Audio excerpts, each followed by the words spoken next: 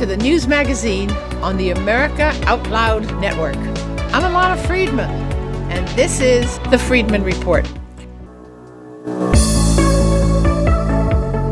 This past week was the 75th anniversary of D-Day, the day when thousands of ordinary young men became the bravest of the brave and came to be known as the greatest generation. With their sacrifice, they rescued the free world from the horrors of unimaginable evil.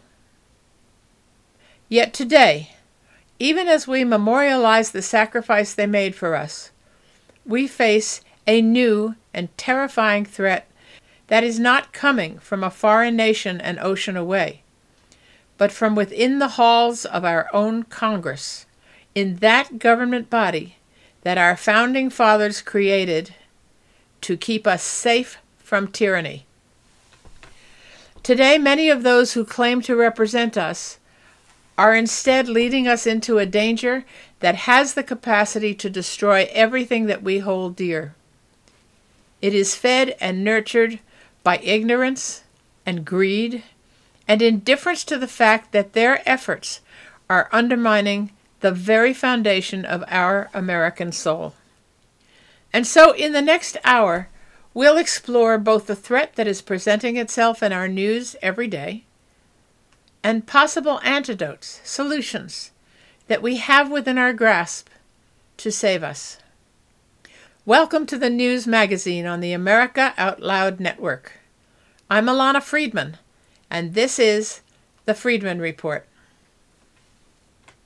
On June 6th, a friend of mine posted the following in his own commentary on this momentous anniversary. He wrote, "Communism, fascism, and socialism are all branches on the same tree with the same rotten roots. The idea that government knows better than you do about how you should live your life. Our liberty is under assault, my friends, as it has always been. This time, however, the existential threat is coming from within." Like the men who ran towards the battle 75 years ago, we have to be every bit as resolute. We must not only honor their sacrifice, we must try to emulate their courage and fight with all our heart and soul and might to protect the country we love and save the future of our nation. My friends, we need to win this battle of ideas. A great deal has been said about these brave men over the last week. Their story is one we should revisit regularly because it is the story of America. On June 6, 1944, more than 156,000 Allied troops stormed the shores of Normandy in France in order to once and for all break the back of the Nazi menace. They were supported by more than 23,000 airborne troops. Of all these, 73,000 were Americans. Most of them were not battle-hardened soldiers, but rather they were young men, some barely out of high school. 9,000 of our young men died on the beaches of Normandy that day. But their sacrifice helped to turn the tide of the war against the Nazis and began the destruction of Hitler's war machine. Omaha Beach was the picture of hell that day. Although it was already the beginning of June, the water was terribly cold. The soldiers suffered in every possible way, from the cold, from their wounds, and some from the sheer terror of their seemingly hopeless situation. The Germans were entrenched on top of the cliffs overlooking the beach, and they were firing down on the Allied soldiers from their protected positions. On the beach, the dead and the dying lay in the water, on the beach, and the cries of pain and the prayers of dying men tore through the air.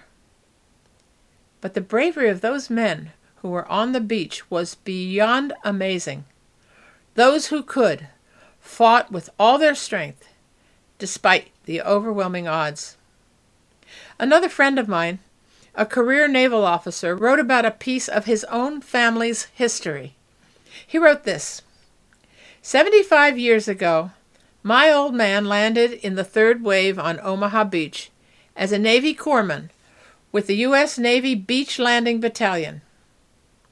They took 80% casualties. My gosh. He was pinned down for hours, throwing guts back into guys after they took direct fire from the machine guns and 88mm guns that were tearing them up from above. He said rumors began to circulate that orders were given to get back to the boats, which were foundering in the heavy surf under machine gun, mortar, and artillery fire, as well as among the mines and beach obstacles offshore. He said the rumors suggested they were to withdraw. But nobody moved. Finally, somebody stood up and said, "We have to get off this beach, but not on boats." And that's when a group of soldiers blew through the wire and assaulted the bluffs, and they took out the German gun positions. That feat was memorialized, by the way, in the film Saving Private Ryan. This, my friends, was the greatest generation, the one that saved the West from the hell that the Nazis had in store for us, and who changed the course of history. Now, you've heard me talk before about how we must allow ourselves, train ourselves, to learn from history in order not to repeat the mistakes we have made in the past.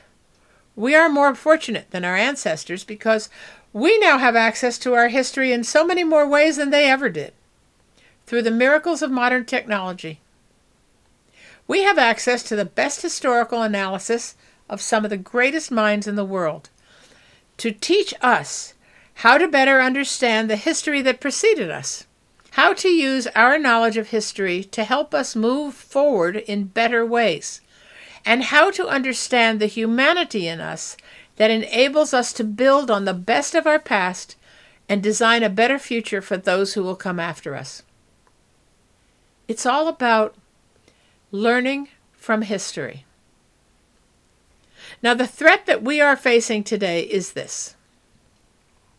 There is a growing movement of people among us who want to deny history, to rewrite history, to go back to old models that have been proven disastrous to hundreds of millions of people around the world, and which now, if it is allowed to proceed, threatens hundreds of millions more.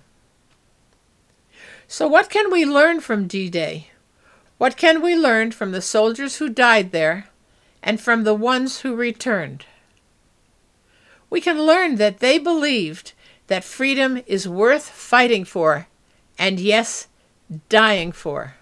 It is because of their sacrifice that we now live in America, not under a Nazi dictatorship, but still free in our United States of America. You know, there is a story about Benjamin Franklin that I'd like to share with you. Following the conclusion of the U.S. Constitutional Convention, a woman asked him, "Well, doctor, what have we got? A republic or a monarchy?" Franklin's response was simple and profound. He answered, "A republic, ma'am, if you can keep it." What Franklin was saying was that our new Constitution had created a limited representative republic. It was certainly not a monarchy. Neither was it a democracy in which the majority has unlimited power. In our representative republic, our written Constitution limits the majority and provides safeguards for both the individual and minorities. But also, because it is a representative republic, it does not give either individuals or minorities the power to bully the majority or demand that the majority must follow its lead. There is supposed to be, in this representative republic, a middle ground on which the majority and the minority can find compromise that will, to some greater or lesser extent, satisfy them both. That's what a compromise is all about.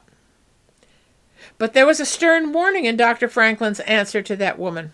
When he added, "if you can keep it," he was trying to tell her that maintaining the values that defined the new republic would not be easy.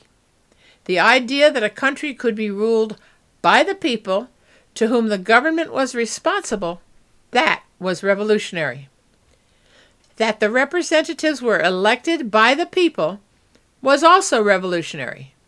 And Franklin was warning that the road forward would be fraught with obstacles and traps that would always be there to threaten the nation and the fragile basis on which it had been built. Dr. Franklin is famous for another quote that has been used many times to illustrate the tension between liberty and security. In a letter which he wrote in 1755, it was in reference to a dispute regarding Pennsylvania's frontier security during the French and Indian War.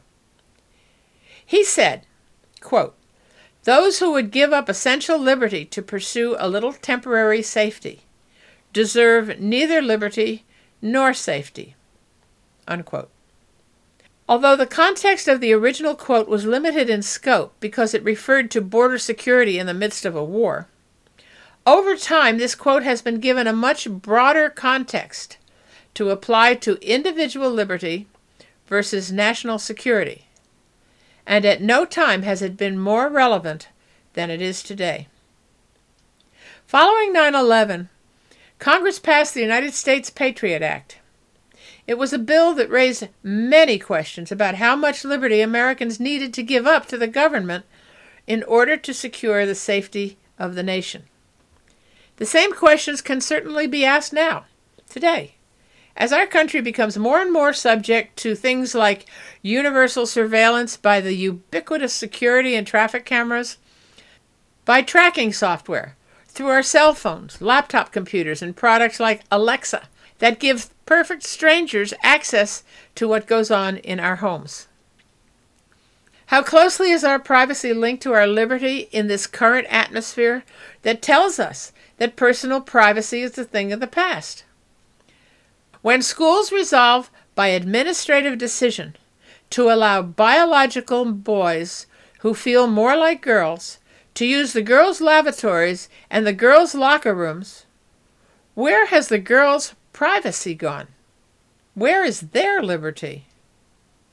And when a presidential candidate pledges to force Americans to close down an entire class of schools, in this case, Bernie Sanders, who has called for a ban on all charter schools, or abolish an entire industry, in this case, possible candidate Mike Bloomberg, who has pledged $500 million to close down the coal industry. They are promising to destroy a large swath of what has made our nation great: individual initiative and choice. The Democrats have been moving steadily toward the extreme left and are beginning to eclipse the traditional centrists in their own party.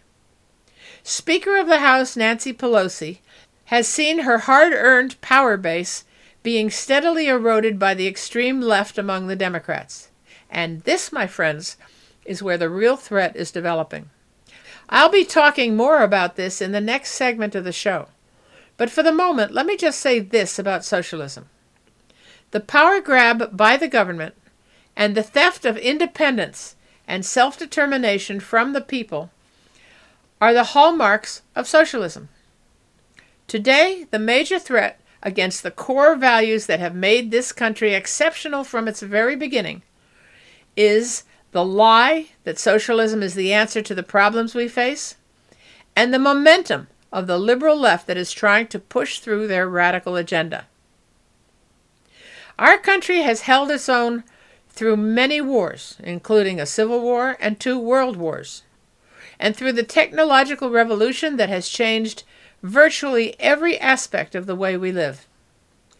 Our culture of free enterprise, free elections, and free expression is slowly being destroyed.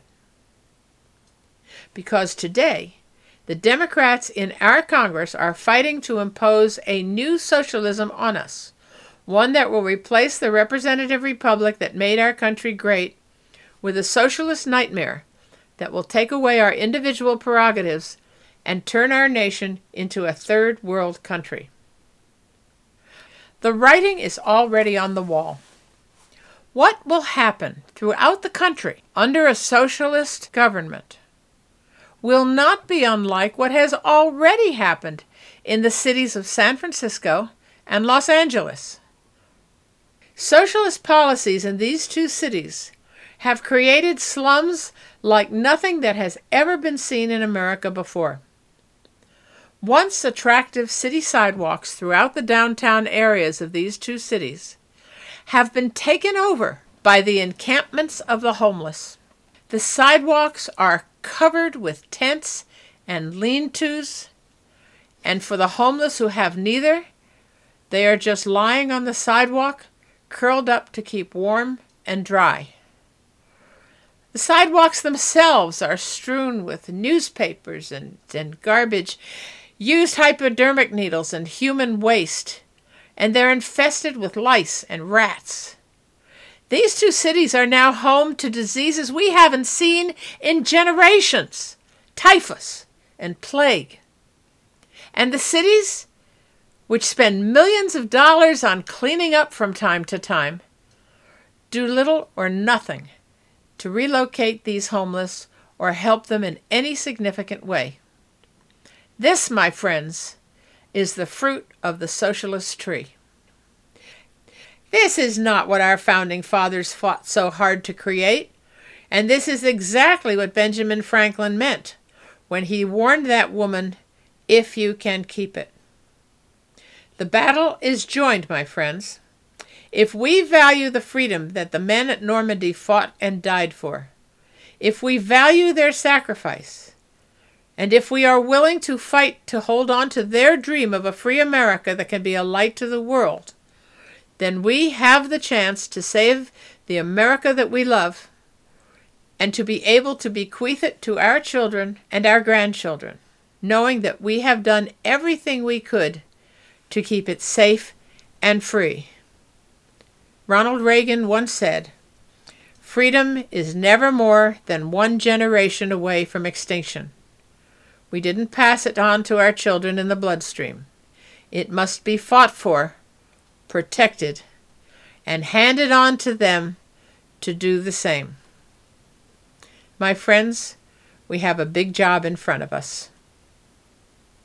All right, we're going to take a short break, and then we will come back and talk about some of the causes and the origins of the threats that we now face to the America we love. Don't go away. I'll be right back. The Out Loud perspective awaits you in life, love, politics, a healthy lifestyle, your faith, personal development, and living an out loud life on AmericaOutloud.com. It's your news and entertainment network where you can listen 24/7 on our free apps on both Android and Apple. Welcome to the new era in communications, America Out Loud Talk Radio.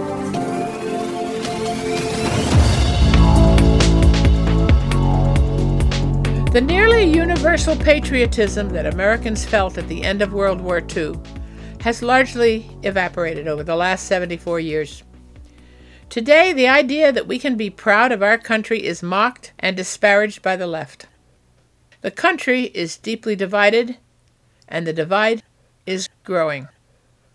You know, when I was a kid, our heroes used to be George Washington, Abraham Lincoln, men like that.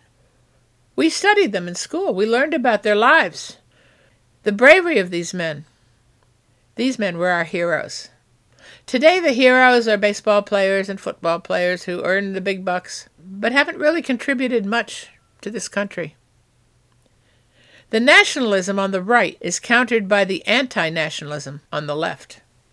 So, the football players who are our heroes take a knee during the playing of the Star-Spangled Banner, our national anthem. That's not the way we were brought up.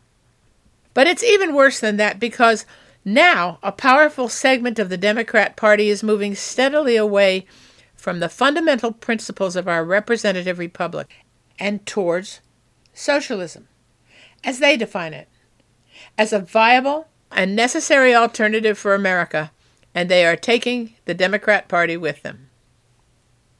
The driving force behind this seismic shift in fundamental ideology are the socialists of the New Left, the social justice warriors, who shun our traditional values and promote change at any price.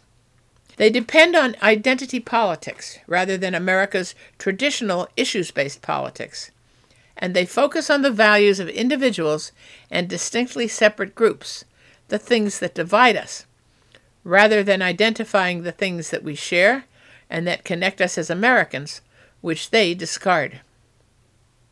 We have become a country devoid of a shared constitutional horizon, one that would enable us to reach across political divides to design a mutually achieved path forward. Today, the visions of the left and the right are in fact mutually exclusive. So what is this socialism that Bernie Sanders and Ocasio-Cortez are promoting with such passion? Bernie Sanders has defined his own top priority. It is, he says, to deal with the massive levels of income and wealth inequality in this country. And he continues, what I mean by democratic socialism is creating a government that works for everybody, not controlled either legislatively or politically by a handful of very wealthy people, like himself. Number 2, it means in America we have certain economic rights that are human rights. Healthcare, to my mind, is not a privilege, it's a human right. And when I talk about democratic socialism, it means a vibrant democracy and an economy that works for all, not just for the people on the top. Unquote. Honestly, I think he used a lot of words, but I don't think he said very much. No details at all, just glittering generalities. Alexandria Ocasio-Cortez, on the other hand, describes it this way.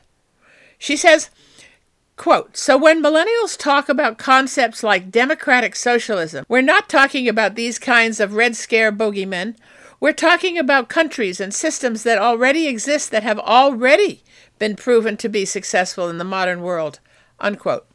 Her philosophy advocates a political democracy alongside a socially owned economy, and she describes it as similar to what she calls the socialism of Sweden and Denmark.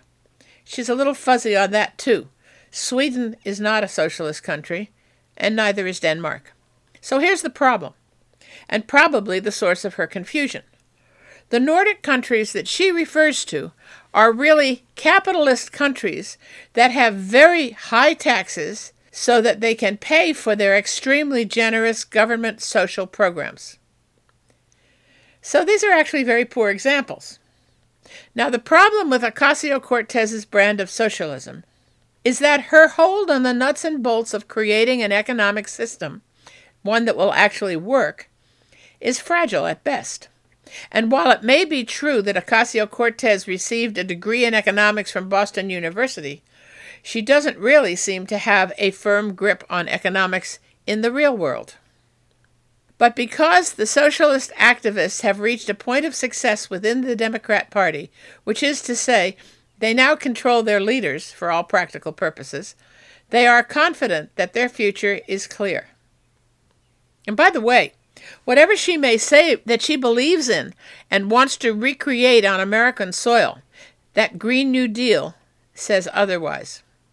That is a program that will take over virtually every aspect of life in America and destroy much of what it has taken 240 years to build.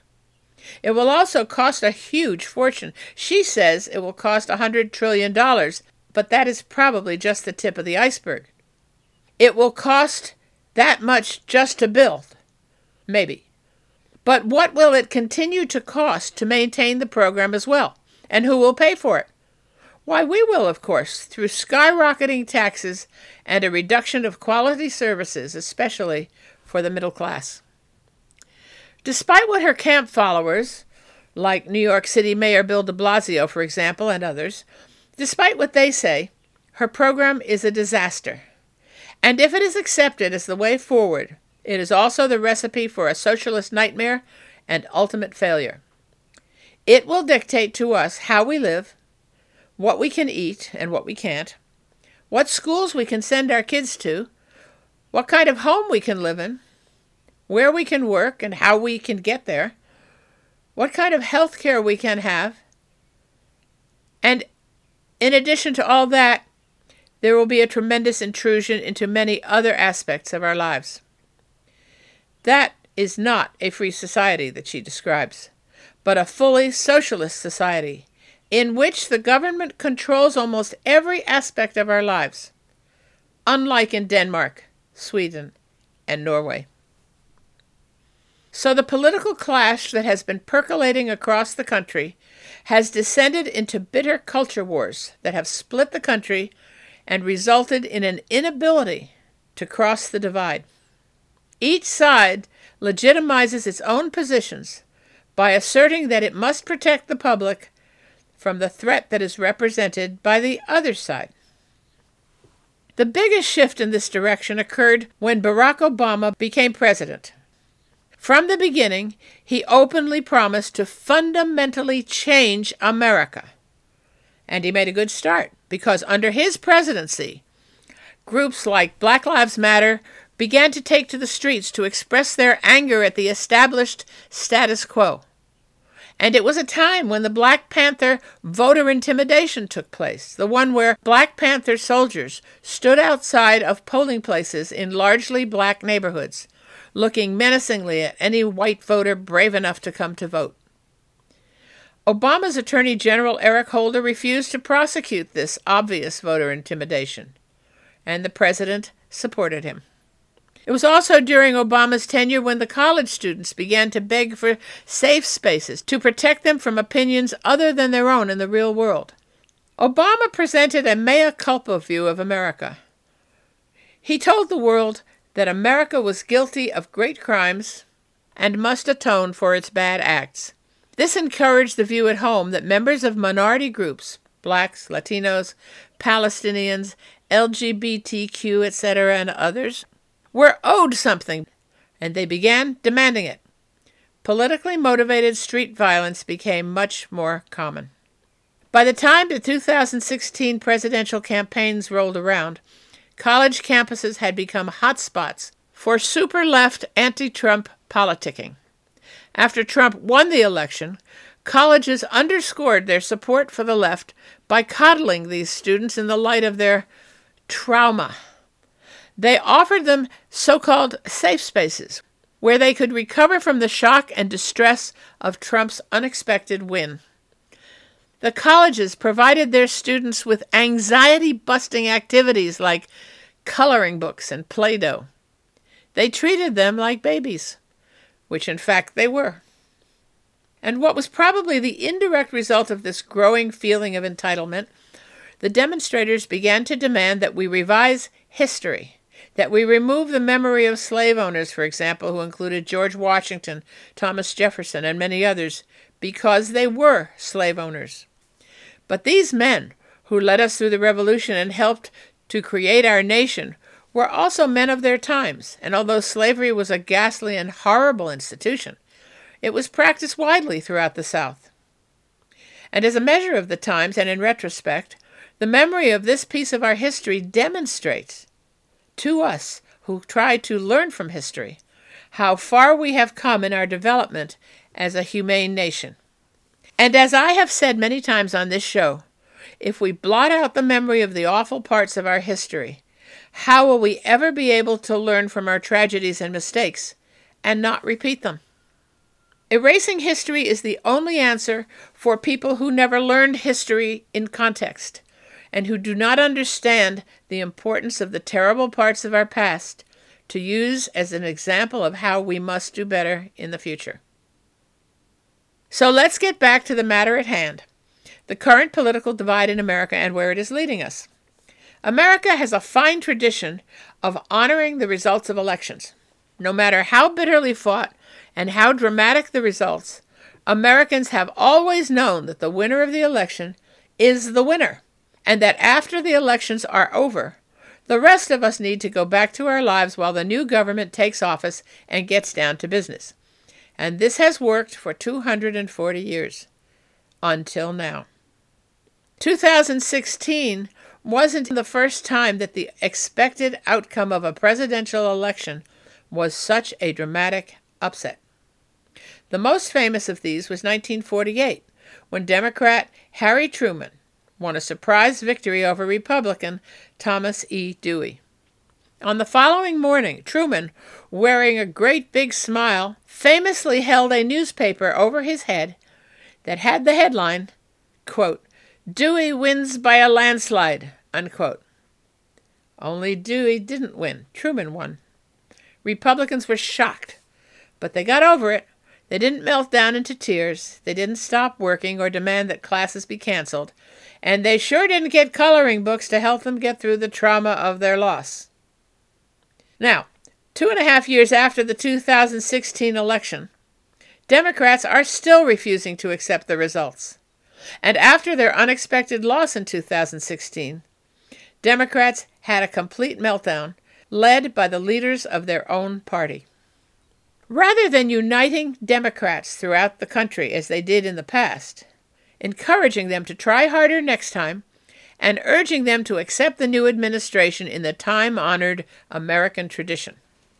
Instead of that, the Democrats led the charge against the election results, demanding that they be changed, charging fraud, vowing to dismantle the Electoral College, and attacking the new president with a hot vengeance that could only be satisfied by his impeachment. So here we are, at an impasse, and that is where the threat lies. Because after the 2016 election, the open loathing got much worse, and the open violence became much more focused against the president and his supporters wherever they were. Members of his staff, as well as his supporters, were forced to leave public restaurants, were harassed in the streets, and even at their homes. Supporters wearing MAGA hats were routinely attacked on the streets wherever they went. But rather than trying to discourage the violence against other Americans, Democrat legislators did the opposite. Maxine Waters, for example, who is the worst of these, urged her followers to harass the Trump administration in any way they could. She said, quote, "If you see anybody from that cabinet in a restaurant, in a department store, at a gas station, you get out and you create a crowd and you push it back on them and you tell them they're not welcome anymore, anywhere," unquote.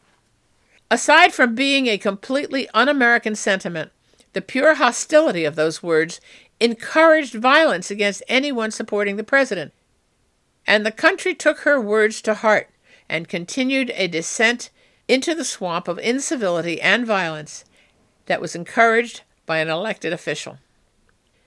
But it gets worse because the divide has found its way into Congress, within the Democrat Party. The Democrats in Congress who support the moves towards socialism are becoming increasingly radical. They are now forcing more middle-of-the-road members, including Speaker of the House Pelosi, either further to the left or out of power. Pelosi is losing her grip on her power base, and her facade of wealthy superiority is beginning to crack. And as her power wanes, the political powers of the far left increases. The new socialists, the social justice warriors, are beginning to fill the vacuum they have created by forcing the centrist old-timers out and pushing their agenda to the forefront of the Democrat platform. We can see it as the Democrat candidates for the presidency are slowly changing their own platforms to accommodate the far left. And as the old guard fades away and the new radicals take over the Congress, the rift between left and right continues to widen. Civil discussion is no longer possible. Civil negotiations, no longer possible, even among themselves. And neither is negotiation with Republicans at any level. The radical left wants what it wants, and there is no compromise, period. So here we are, and the temperature is rising. What does it all mean, and where is it taking us?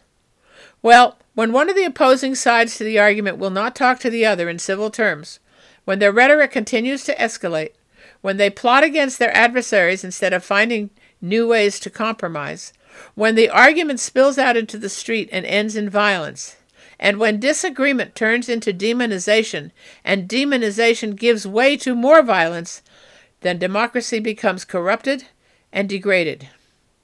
This, my friends, is how a civil war begins. So what can be done to remedy the threat before us? Do we want to live in a country where the only rights we have are the ones that are doled out by the government? The ones that people paid for? What happened to the inalienable rights that were endowed to us by our Creator? Life, liberty, and the pursuit of happiness? Is the Declaration of Independence a part of the history they want to erase? We have a government, part of which is about to go completely off the rails, and wants to try to destroy the best that America has to offer and replace it with the worst by destroying its economic viability and then pushing it downhill into socialist ruin so that the streets of all of our cities will soon look like the slums already taking over the sidewalks of the formerly beautiful cities of Los Angeles and San Francisco. No, that is not acceptable. And there is a way to confront it and stop it. Here are 3 things we need to remember. 1. We are fortunate that we have a president who has the personal fortitude, the strength of will, and the love for his country to stand at the gate and be the first impediment to the radical left. He is a proud capitalist and a believer in the free market, and he has said quite clearly that this will not be a socialist country. I believe he will do everything in his power to ensure that. Second, we conservative Americans are ourselves a strong people. We do not believe the foolish fantasies of the left, who say that all you need to do is show up and you get the prize. We have been raised in the mold of the soldiers who have not only showed up, but who have fought with all their heart and soul for the freedom of America. They serve as an inspiration to our generations. We can be strong enough to stop this encroachment on American values and stand up for the things that have made this country great and unique and extraordinary for over 200 years. And third, this is the simplest of all. Alexander Hamilton wrote in the Federalist Paper No. 21, quote, "The natural cure for an ill administration in a popular or representative constitution is a change of men," unquote. My friends, when the American people are threatened by those who would destroy what generations of Americans have fought and died for, the regular elections give them the opportunity to fire their representatives and elect new ones. It is we, the people, who hold the power of the ballot that can make all the difference between freedom and bondage. We are in a constitutional crisis, my friend. This is a national emergency, and we are coming closer to the brink of a civil war. But we are also proud enough and dedicated enough and strong enough to overcome the threat that faces us today. We, too, can run for office. We can lobby for our representative republic, and we can vote in every election. We can save our country for our children and for our grandchildren, free and strong, the way it was meant to be. Whew! Well, we're going to take another break now, but don't go away because I'll be back in a few minutes and we'll catch up on some of the other stories that showed up in the news this past week. Think back to the last time you felt healthy and energized. The best times of our lives occur when we're at the peak of our health, sleeping better, full of energy and focus. We know that fades with age, and you might be feeling the effects of aging as low energy and poor sleep. But it doesn't have to be that way. There haven't been any nutrition systems designed to rejuvenate our bodies as we get older until now. Healthy Cell Pro is the only multi-nutrient system that impacts the building block of your body, the cell. Created by anti-aging expert and Nobel Prize nominee, Dr. Vincent Giampapa, award-winning Healthy Cell Pro cuts through the complexity of nutrition supplements by simply giving you the purest ingredients, filling dietary gaps to nourish your cells and enhance your quality of life for optimal performance. Visit healthycell.com and use code OUTLOUD for an exclusive discount or call 844-869-9958. This past week, the resignation of British Prime Minister Theresa May became official. She didn't go away, though. Not yet. She'll remain at 10 Downing Street until a new Prime Minister is elected, which should happen sometime before the end of July. But you never know. So we'll see. May was forced to step down when her own cabinet withdrew its support for her in light of the Brexit deal that she failed to deliver. Throughout the last 2 years, she has managed to muddle her way into a Brexit mess, refusing to properly acknowledge the voters' clear mandate to get out of the European Union and once again be an independent nation. So she is now leaving office with the country deeply and venomously divided. In addition to the traditional political parties that will vie with each other for seats in the British Parliament, there is likely to be a new party in the electoral mix. It's called the Brexit Party. The once proud Daily Telegraph called politicians who argued against a clean, hard Brexit guilty of treason. Those are harsh words, and probably well over the top. But the British voters were very clear about what they wanted, and they are deeply frustrated. In the European Parliament elections that were held last month, Britain's two largest parties, Conservative and Labour, suffered badly in the outcome.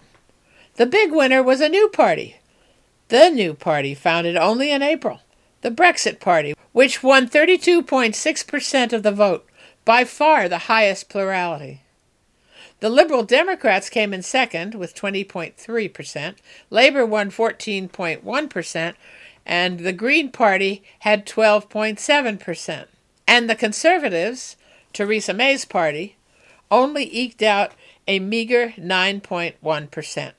The Brexit Party has only one plank in its platform: for Britain to get out of the EU as quickly as possible, whether or not a separation, or what they call a divorce agreement, has been arrived at.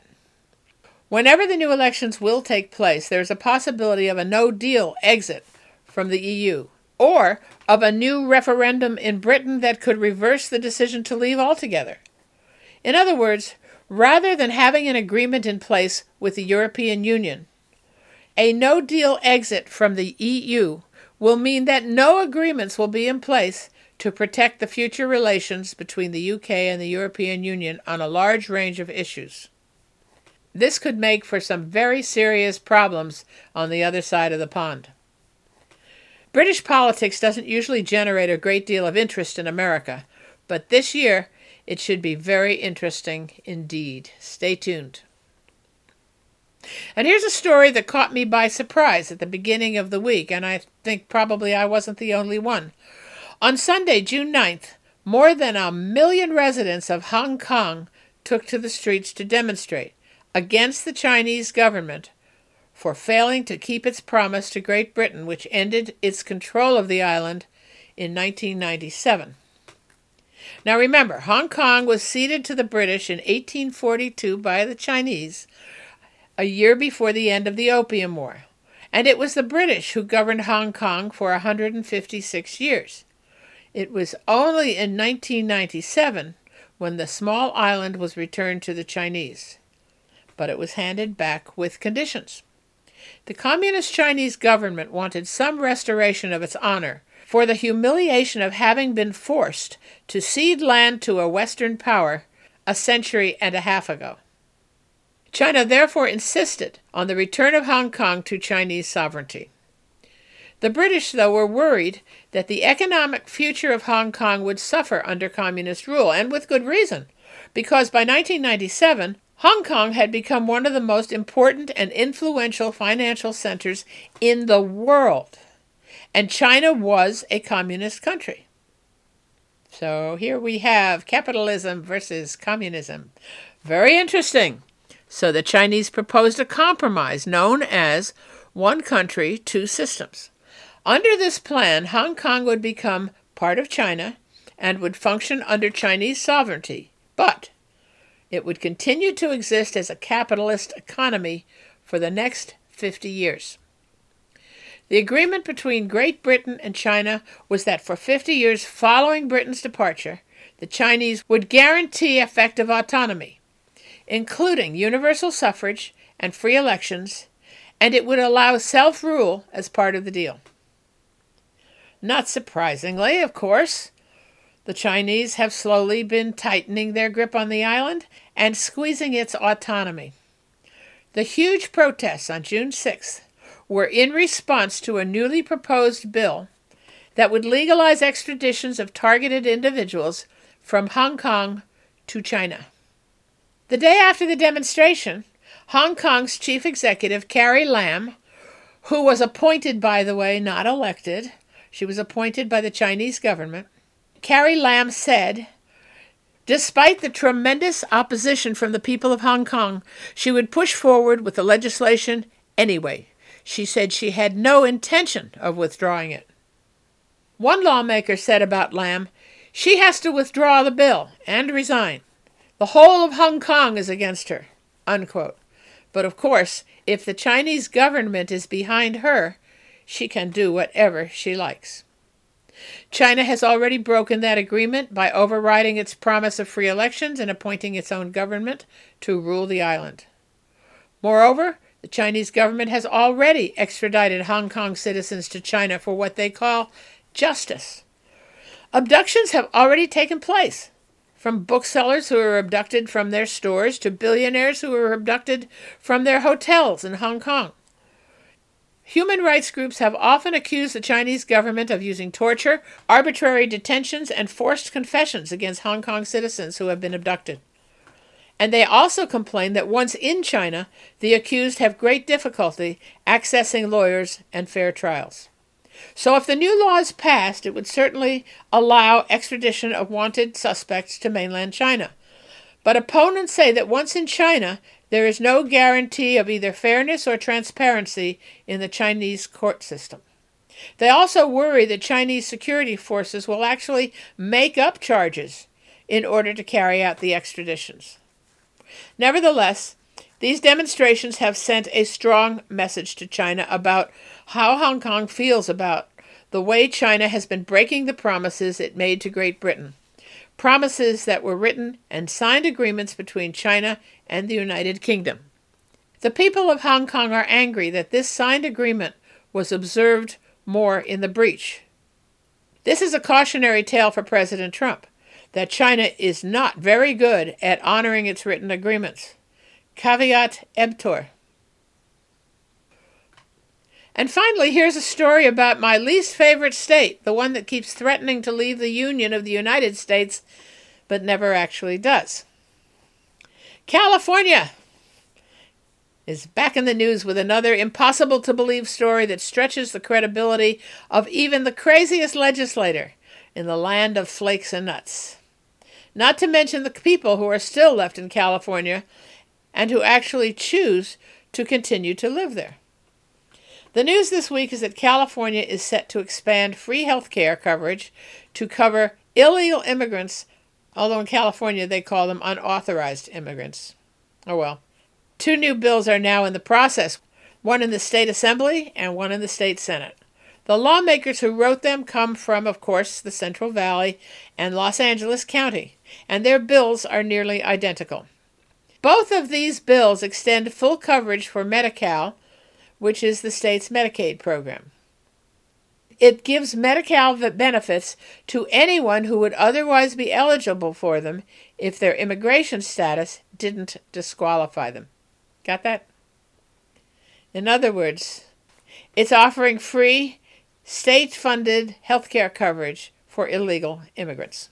In California, illegal immigrants are currently disqualified from receiving free health care insurance at the taxpayer's expense.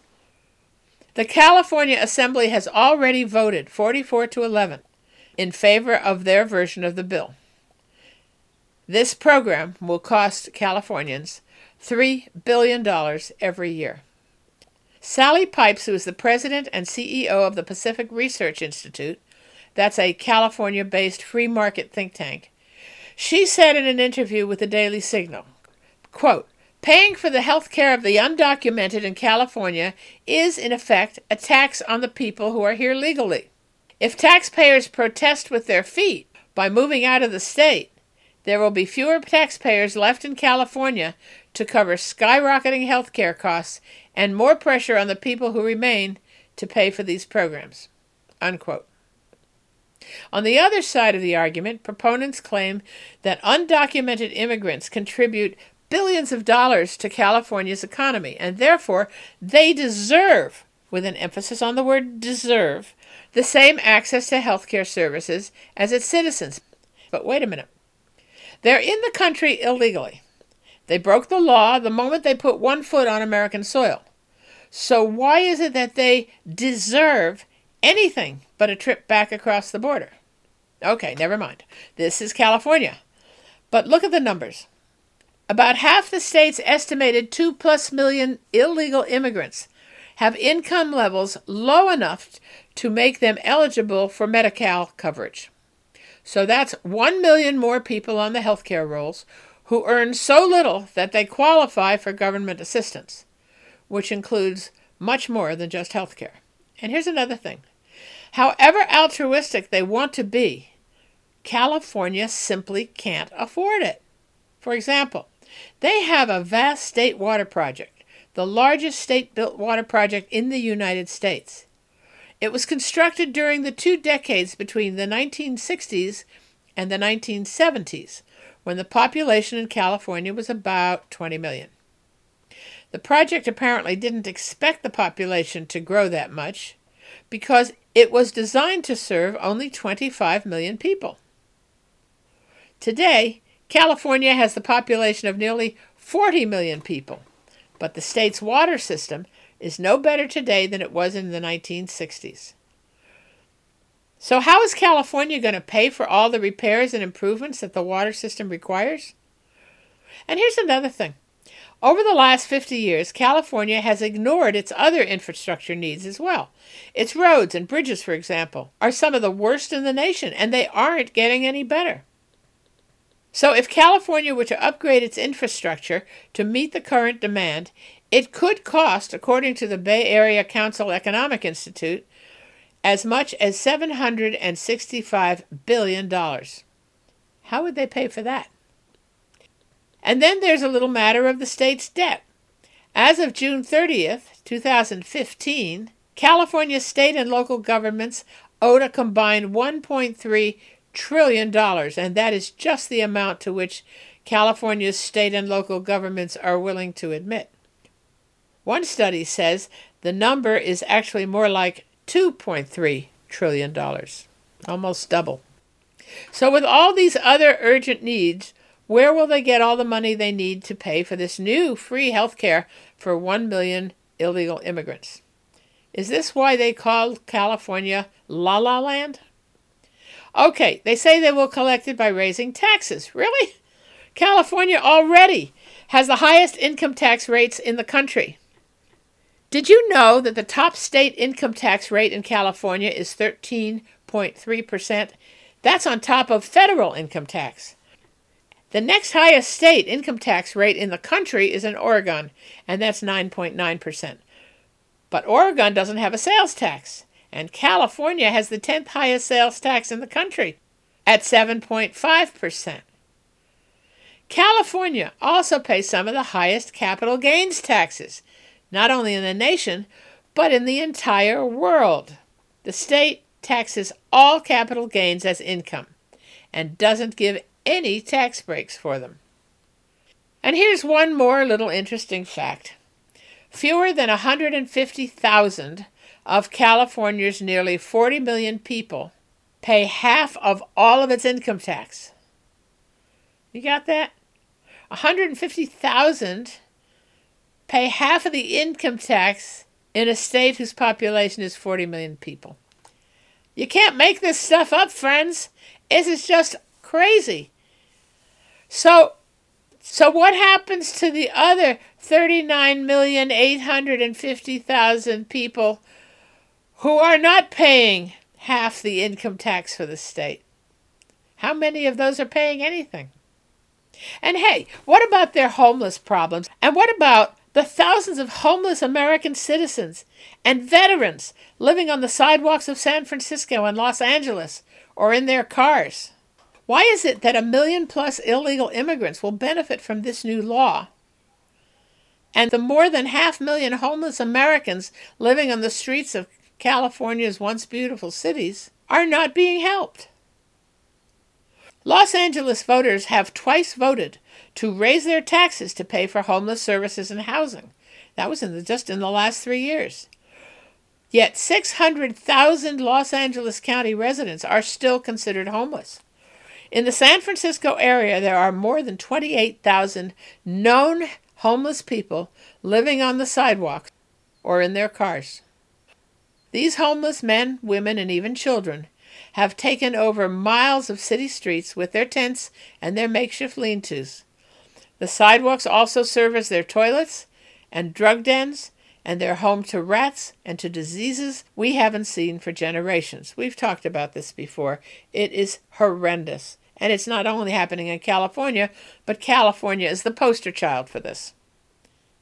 On the other side of the scale, as Sally Pipes suggested, Californians are so fed up with skyrocketing housing costs and the high taxes, and they're fleeing the state in large numbers.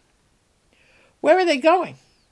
Many have left for low-tax states offering more job opportunities than California. Maybe Florida or New Hampshire, which don't, by the way, have any state income tax. And they both have an excellent quality of life. So whose taxes will pay for the free services for the illegal immigrants? And by the way, speaking of quality of life, did you know that California is dead last on the list of American states for its quality of life? That's according to a recent study by U.S. News. Well, my friends, we've come to the end of another hour. I hope you have a wonderful week, and I look forward to being with you again next week. Thank you for joining me for the news magazine on the America Out Loud Network. I'm Alana Friedman, and you've been listening to The Friedman Report.